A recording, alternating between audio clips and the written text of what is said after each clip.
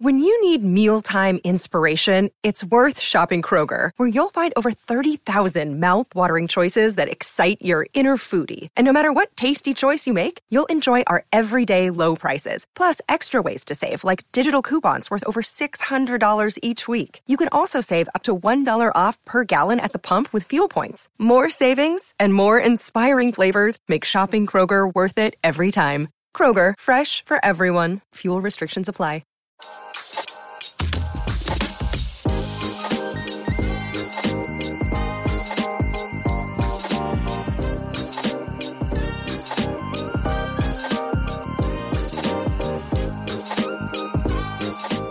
Welcome to a new segment of our pod on our new channel.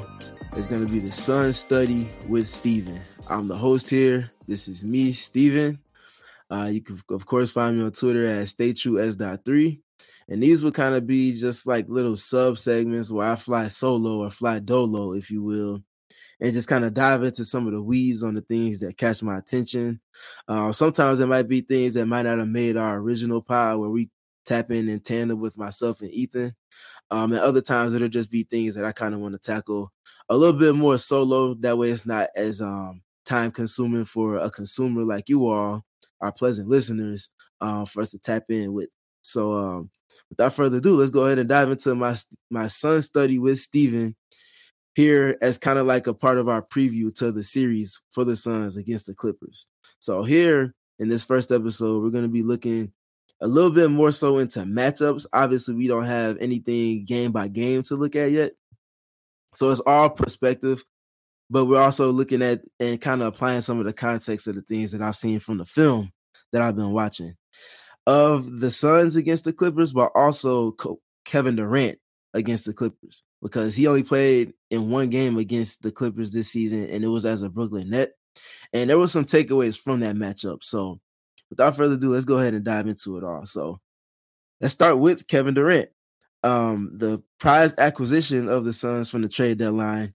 In terms of efficiency, on the season, he finished at 56% from the field. Specifically from three, he was at 40.4%. And from the free throw line, he was at 91.9%. So he hit on the 50, 40, 90 mark yet again in his career, the golden standard for efficiency. Specifically as a Sun, he was at 57% from the field. From three, he was at 53.7%. And from the free throw line, he was at 83.3%. So the efficiency is, clearly and abundantly still there. And the looks and the shot quality that he's able to take with this team, with Chris Paul and Kevin and Devin Booker, in the mix with him, it just makes his job that much easier. It allows for him to tap into some dynamics that he hasn't been accustomed to doing on high volume because of the structuring of the teams that he's played for.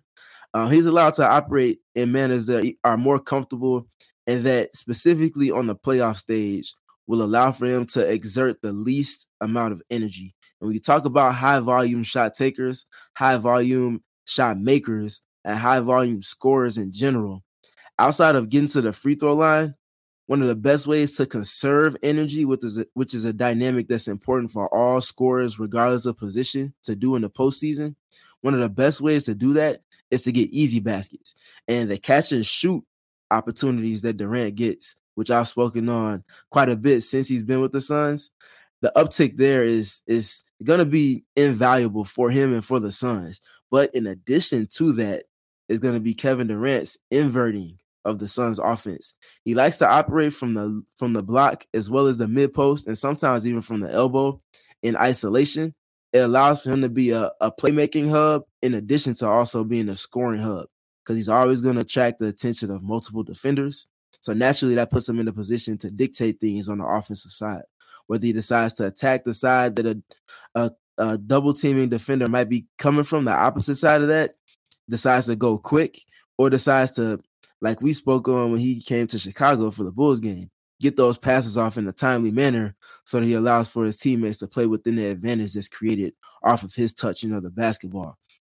And kind of looking at that and looking at some of his numbers specifically, working from the post and using his stature to his advantage. So, he's a 7-footer. He might actually even be 7'1" in basketball shoes.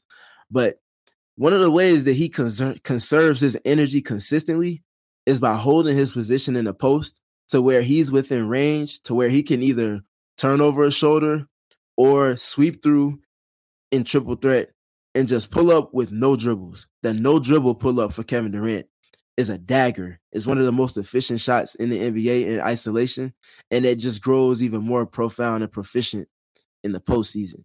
And specifically via that shot, post All-Star break as a Phoenix Sun, he's knocking that shot down at an incredible 57.9% from two. And again, he's taking that shot only 2.4 attempts. I imagine that shot on volume is going to go up more, which naturally will even out some of the efficiency. But the effect is going to remain nonetheless. Him being able to get that shot up, especially when I would say 90% of the time the person that's defending him is not the same stature as him height-wise and can't always contest his release point, is going to be a dynamic to watch for in this series, because if he's scoring easy baskets and not exerting himself in terms of putting the ball on the deck that frequently, it could potentially be a long series or a long night, for whoever the defenders that might be guarding him from the Clippers might be. And that's a perfect segue into looking at the matchups part of it, because the Clippers, while they have a ton of wings, they don't necessarily have a ton that are equipped with the requisites to guard a player the stature of Kevin Durant. Obviously, the most frequent name we'll see used with guarding Durant will be Kawhi Leonard.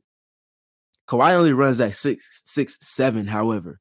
His wingspan that is wide-ranging and stretches well past 7 feet allows for him to contest frequently, as well as his stature in terms of his strength and ability to absorb hits to the chest and move his feet and stay solid with his foundation and not get knocked off of his mark. That's something that Kawhi excels at. So Durant, specifically with Kawhi Leonard on him, would be a matchup to watch, because those no dribble pull-ups will be a little bit more difficult to navigate. But of course, this is Kevin Durant that we're speaking on, so he'll be able to get those shots off. It's just a matter of how much will a player like Kawhi Leonard be able to affect those shots. And in a similar vein, not being the tallest per se, but having a wide-ranging wingspan, is Nicholas Batum. Now, Batum is not as strong in his foundation or in the upper body as Kawhi Leonard is, but he has that wingspan that might be just as long, if not longer, than Kawhi Leonard's, to where if Durant does get into the no-dribble pull-up and gets a shoulder or elbow into the chest, while Batum might not be able to absorb the hit in the way that Kawhi Leonard can, he'll still be able to get up a feasible and viable contest on said shots. So looking at specifically Kawhi Leonard and Nicholas Batum, those two guard will most likely be the two Clippers that spend the most time containing Kevin Durant on an individual perspective. It won't always be single coverage, as they're sure to send double teams, like I mentioned, from the baseline, from the first pass away, from the opposite 45, kind of keeping those toggling between who and where the double teams are coming from to keep Kevin Durant honest as a playmaker, and just to keep him honest in his discernment and decision-making. In terms of chess, kind of looking at the matchup within the matchup and things like that. Nonetheless, outside of those two in primary containment of Durant, we will also see a little bit of Terrence Mann in the game from November where the Brooklyn Nets were going against the Clippers in Los Angeles. Terrence Mann was able to get a handful of reps in guarding Kevin Durant as well. It's important to make note that Kawhi Leonard was not available in this game. And initially, it started with Marcus Morris Sr. having the Kevin Durant matchup, and then kind of trickled down into a little bit of Paul George, a little bit of Terrence Mann, a little bit of Batum. They just kind of kept the carousel, if you will, of different players, different style matchups, and different styles of coverage on Kevin Durant, specifically on these mid-post and elbow and low block touches. And then also, who we didn't see guarding Durant that I can remember in that game will be a player the likes of Robert Covington. Now, they typically use him when they go small ball to guard the opposing five if a team decides to go with the traditional lineup against their small ball, because Rocco can hold his own on the block, and that also makes any types of pick and roll or any types of screens where the five is setting a screen, they also automatically become a switch. And Robert can do a great job containing the ball in isolation and just generally staying in front of his man when he's out on the perimeter. So that gives them a little bit of a wrinkle to use in a postseason setting, which, again, is important, especially when you have a coach the likes of Tyronn Lue on your sideline, the tactician, and just a general excellent and thorough game planner that he is, always being over prepared, having his team ready to do the same. All right, that's enough on the Kevin Durant side of things. Let's kind of transition into looking at the Clippers guarding the Suns' 3-player actions. So the Suns have a ton of different types of 3-player actions that they run from all 3/3 of the floor, whether that be the outer thirds or the middle third. One thing that the Clippers love to do, and that they've loved to do, especially against the Suns, is keep the Suns' actions on the outer thirds of the floor. So they go with a lot of coverage that's called ice or down or weak coverage. So each of those three are all very similar. They could be slightly different depending on the terminology and the way that the coach might decide to use it. But for a quick rundown, ice coverage is when, if you imagine Chris Paul is on the outer third and he's getting ready to receive a pick from DeAndre Ayton to get towards the middle third of the floor. You might hear Tyronn Lue screaming, ice, ice, ice. When you hear ice, that means that the person that's guarding Chris Paul is going to turn and induce for him to go and stay towards the sideline and keep him from using the screen and going over it into the middle third. And by the same measure, if you look at weak coverage is ice, but it's just flipped to keep a player on the outer third, but also keep them to using their weak hand as the one that they're dribbling with. So if you imagine Chris Paul is on the left side of the floor and he's trying to get a screen from DeAndre Ayton to get to his right hand, you might see Terrence Mann jump to the screen side and force Chris Paul and funnel him towards that outer third to keep him with the ball in his left hand. And in those scenarios, it's just a way of kind of slowing down the pace of pick and roll, which aids the defense. And kind of in that scenario, a lot of times this is where Chris Paul's next level thinking and navigating the screens comes into play, because he'll get into snaking the screen, which is him just kind of splitting the drop defender or the bottom defender who's guarding DeAndre Ayton, kind of split him and then get back towards the middle third as a way of kind of undoing that coverage. That's just kind of a dive into those things. And downing, it would just be ice or weak coverage. But instead of just keeping it towards the outer third, also having it funneled to where the big man and the person that's guarding CP3 will kind of converge and pushing that towards the corner. So kind of downing, taking it from that top third and moving it towards the bottom third of the floor into the corners and using the sideline as an extra defender. Kind of like a trap, kind of like putting two to the ball, but it's a little bit more soft in its nature versus being a flat out like blitzing of a ball handler, if you will.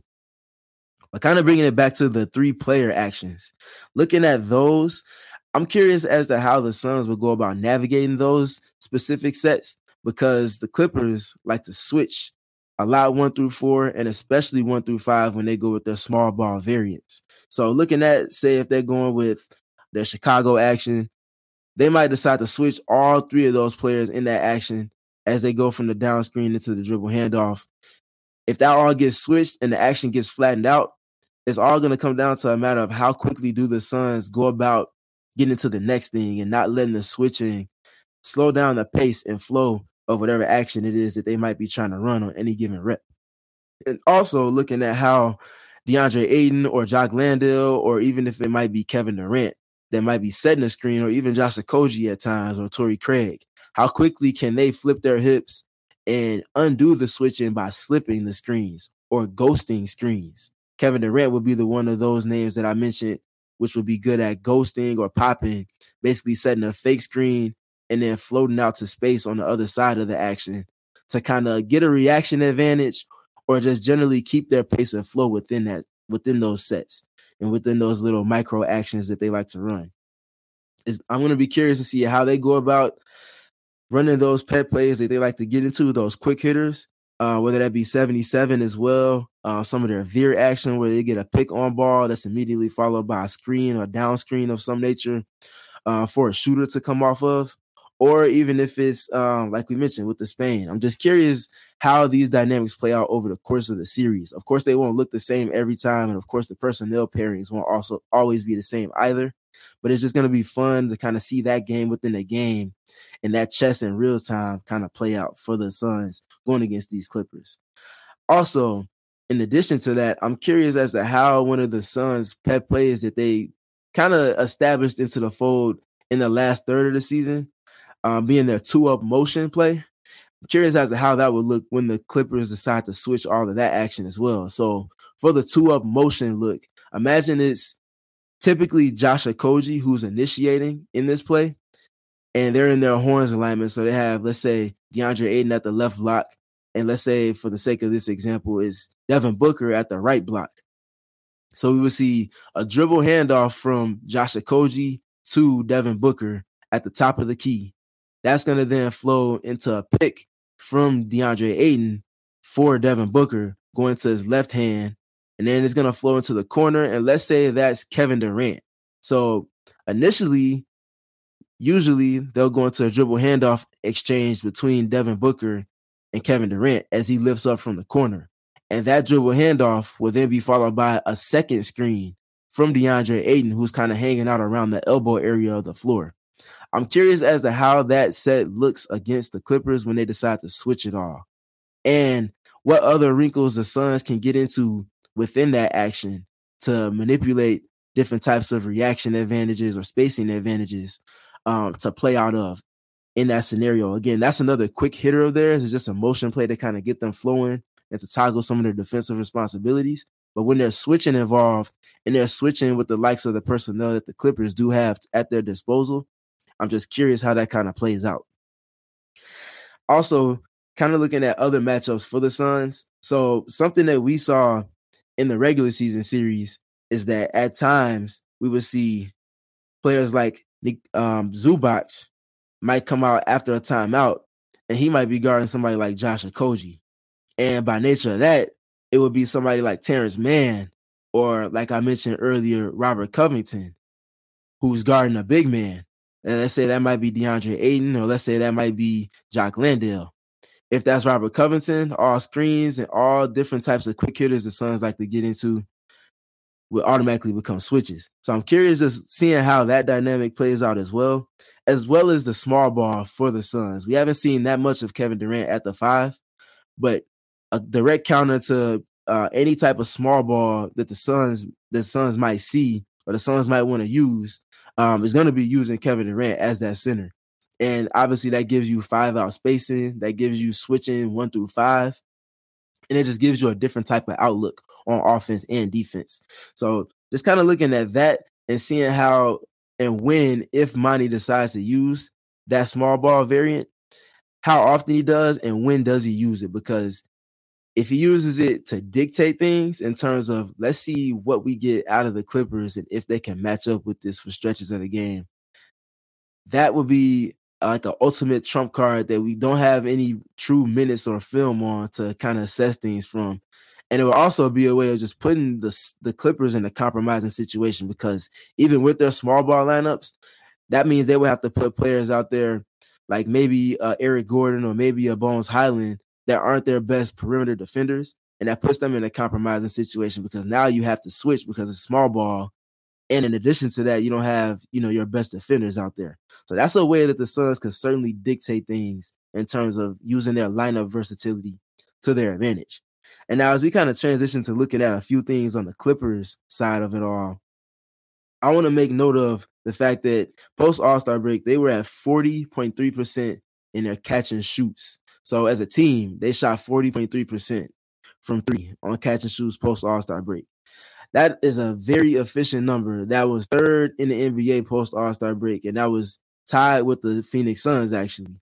They took about a shot, almost a shot and a half more in terms of the catch and shoot volume than the Suns did. Nonetheless, they're extremely proficient at playing off of the extra attention or the advantages in general that Kawhi Leonard can create, whether he's operating from the elbow in isolation, coming off of a screen, playing off of the low block, and operating in some of the spaces similar to what Kevin Durant does on their just inversely for themselves.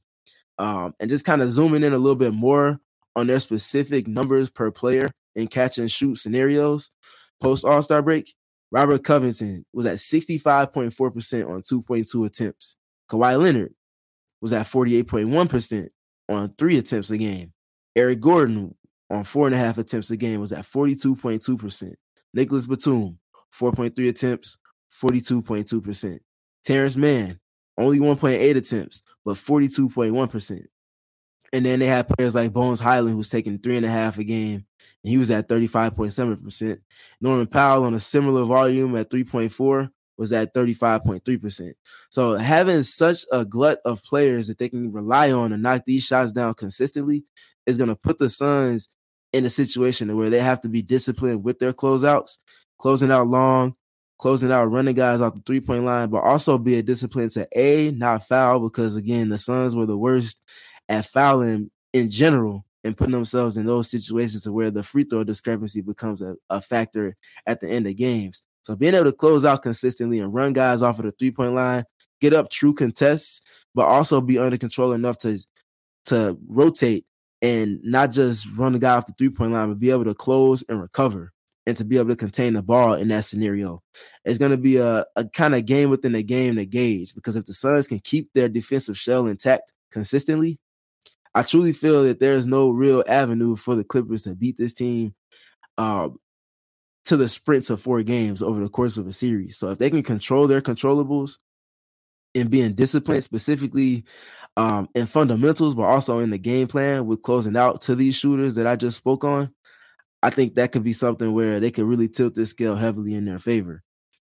And then outside of the catch and shoots for this Clippers team who's proficient there, I also wanted to kind of give a look at who might actually guard Kawhi Leonard, because for as much as we talked about who's going to guard Kevin Durant and all of these things, a good question for the Suns is who's going to guard Kawhi Leonard. And I think is, of course, just like for Durant, it's going to be a team thing for one. But in addition to that, the individuals that will be tasked with containing the ball primarily before any help gets involved. I think that puts players like Kevin Durant, who is no slouch defensively, in isolation or just an individual containment of the ball. And he likes to step up and take these challenges. Obviously, you don't want him to do it for 48 minutes or 40 minutes or whatever volume of minutes he might be playing on a game-by-game basis, because you want him to have more energy on offense. However, he's not scared, and he's more than capable of defending a player like Kawhi Leonard, whether it be via switches or if he just decides to take that matchup outright. Kevin Durant has the requisite stature to affect the type of shots and the shot profile that Kawhi Leonard likes, in terms of getting into the body of guys and then getting into turnarounds from the block, from the post, from the elbow. Kevin Durant is a perfect player to guard a player like Kawhi Leonard, who doesn't necessarily work in space consistently. So that's a dynamic to look at. I also like Josh Okogie's chances in guarding Kawhi Leonard. It's a different respect in terms of where he's guarding him at, because, of course, Josh is used to guarding in space more than he is in the post.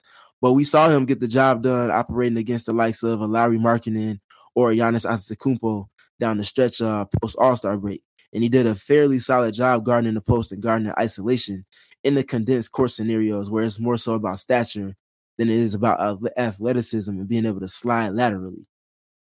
Outside of Okogie, we saw Torrey Craig getting a lot of those reps as well in terms of guarding in that specific scenario.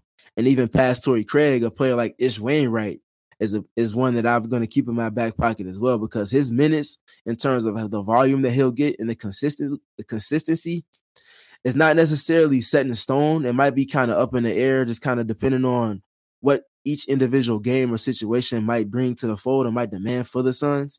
But I could see times where Ish might get a 5 or 6 minute stretch or a 4 or 5 minute stretch in place of a Josh Okogie, while Torrey Craig might be on the floor with the reserve unit, just to spell someone from Kevin Durant having to guard the likes of Kawhi Leonard.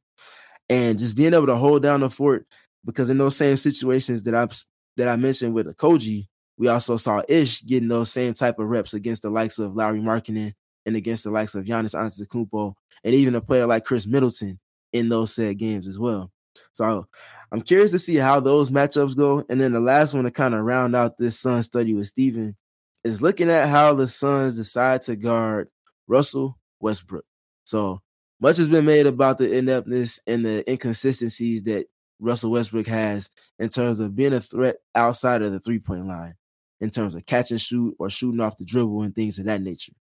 In that, we've seen a lot of different types of matchup tactics and just kind of coaching chess that we've seen from teams like, let's say, the Golden State Warriors, where they elected to put Draymond Green on Russell Westbrook. And that's not that's not foreign for the Warriors to do, because what they like to do is have Draymond, if he's not involved directly in actions, stash him on players that are non-shooters so that he could kind of condense the court on primary actions and on primary ball handlers and players, and use them as a help defender while he's also being an anchor for the second side of defenses and calling out sets and actions, playing in the passing lanes, and being in closeout scenarios. For the Suns, a player that could operate in a manner similar to that, and again, it depends on how the lineups and rotations are staggered, but I can see somebody like Kevin Durant, who's been in scenarios and situations where he's had to anchor switching defenses from the second side, who's also adept at operating as a secondary rim protector. I could see situations where he might be guarding Russell Westbrook intentionally because he can help off of that, and then he can show with gap help and nail help and things like that on a player like Kawhi Leonard on the strong side. He could put his length there, and that makes the passing angles as well as the driving angles a lot tougher to navigate and just generally see around a player that's 7'1" with a 7'5", 7'6" wingspan. And shout out my guy Yemi, because our conversations just kind of spiraled into that. I had the idea of the Suns putting DeAndre Ayton on Russell Westbrook and kind of having him just kind of play as a helper and kind of always be near the paint, 2-9ing and ready for loading up and extra help to show at the rim and things of that nature. But Yemi came to me with the counter of putting Kevin Durant in that scenario. And though I do favor the DeAndre Ayton dynamic of that matchup, I could definitely see scenarios where the Suns would experiment with putting Kevin Durant in that position as well. And I think both would be proficient in that specific that setting and situation as well, just because of the athleticism and the versatility that those two have. I'm just curious to see if Monty pushes that button and when he decides to push that button. And I mean, I guess one last thing, kind of looking at Russ and even looking at Terrence Mann, is the fact that the Clippers love to use those two as screeners, because that puts them in situations where now their lack of spacing, or if you're playing off of them as a defense, you have to guard them because they're involved directly in the action with, say, Kawhi Leonard or Norman Powell or Eric Gordon or a player of that nature for the Clippers.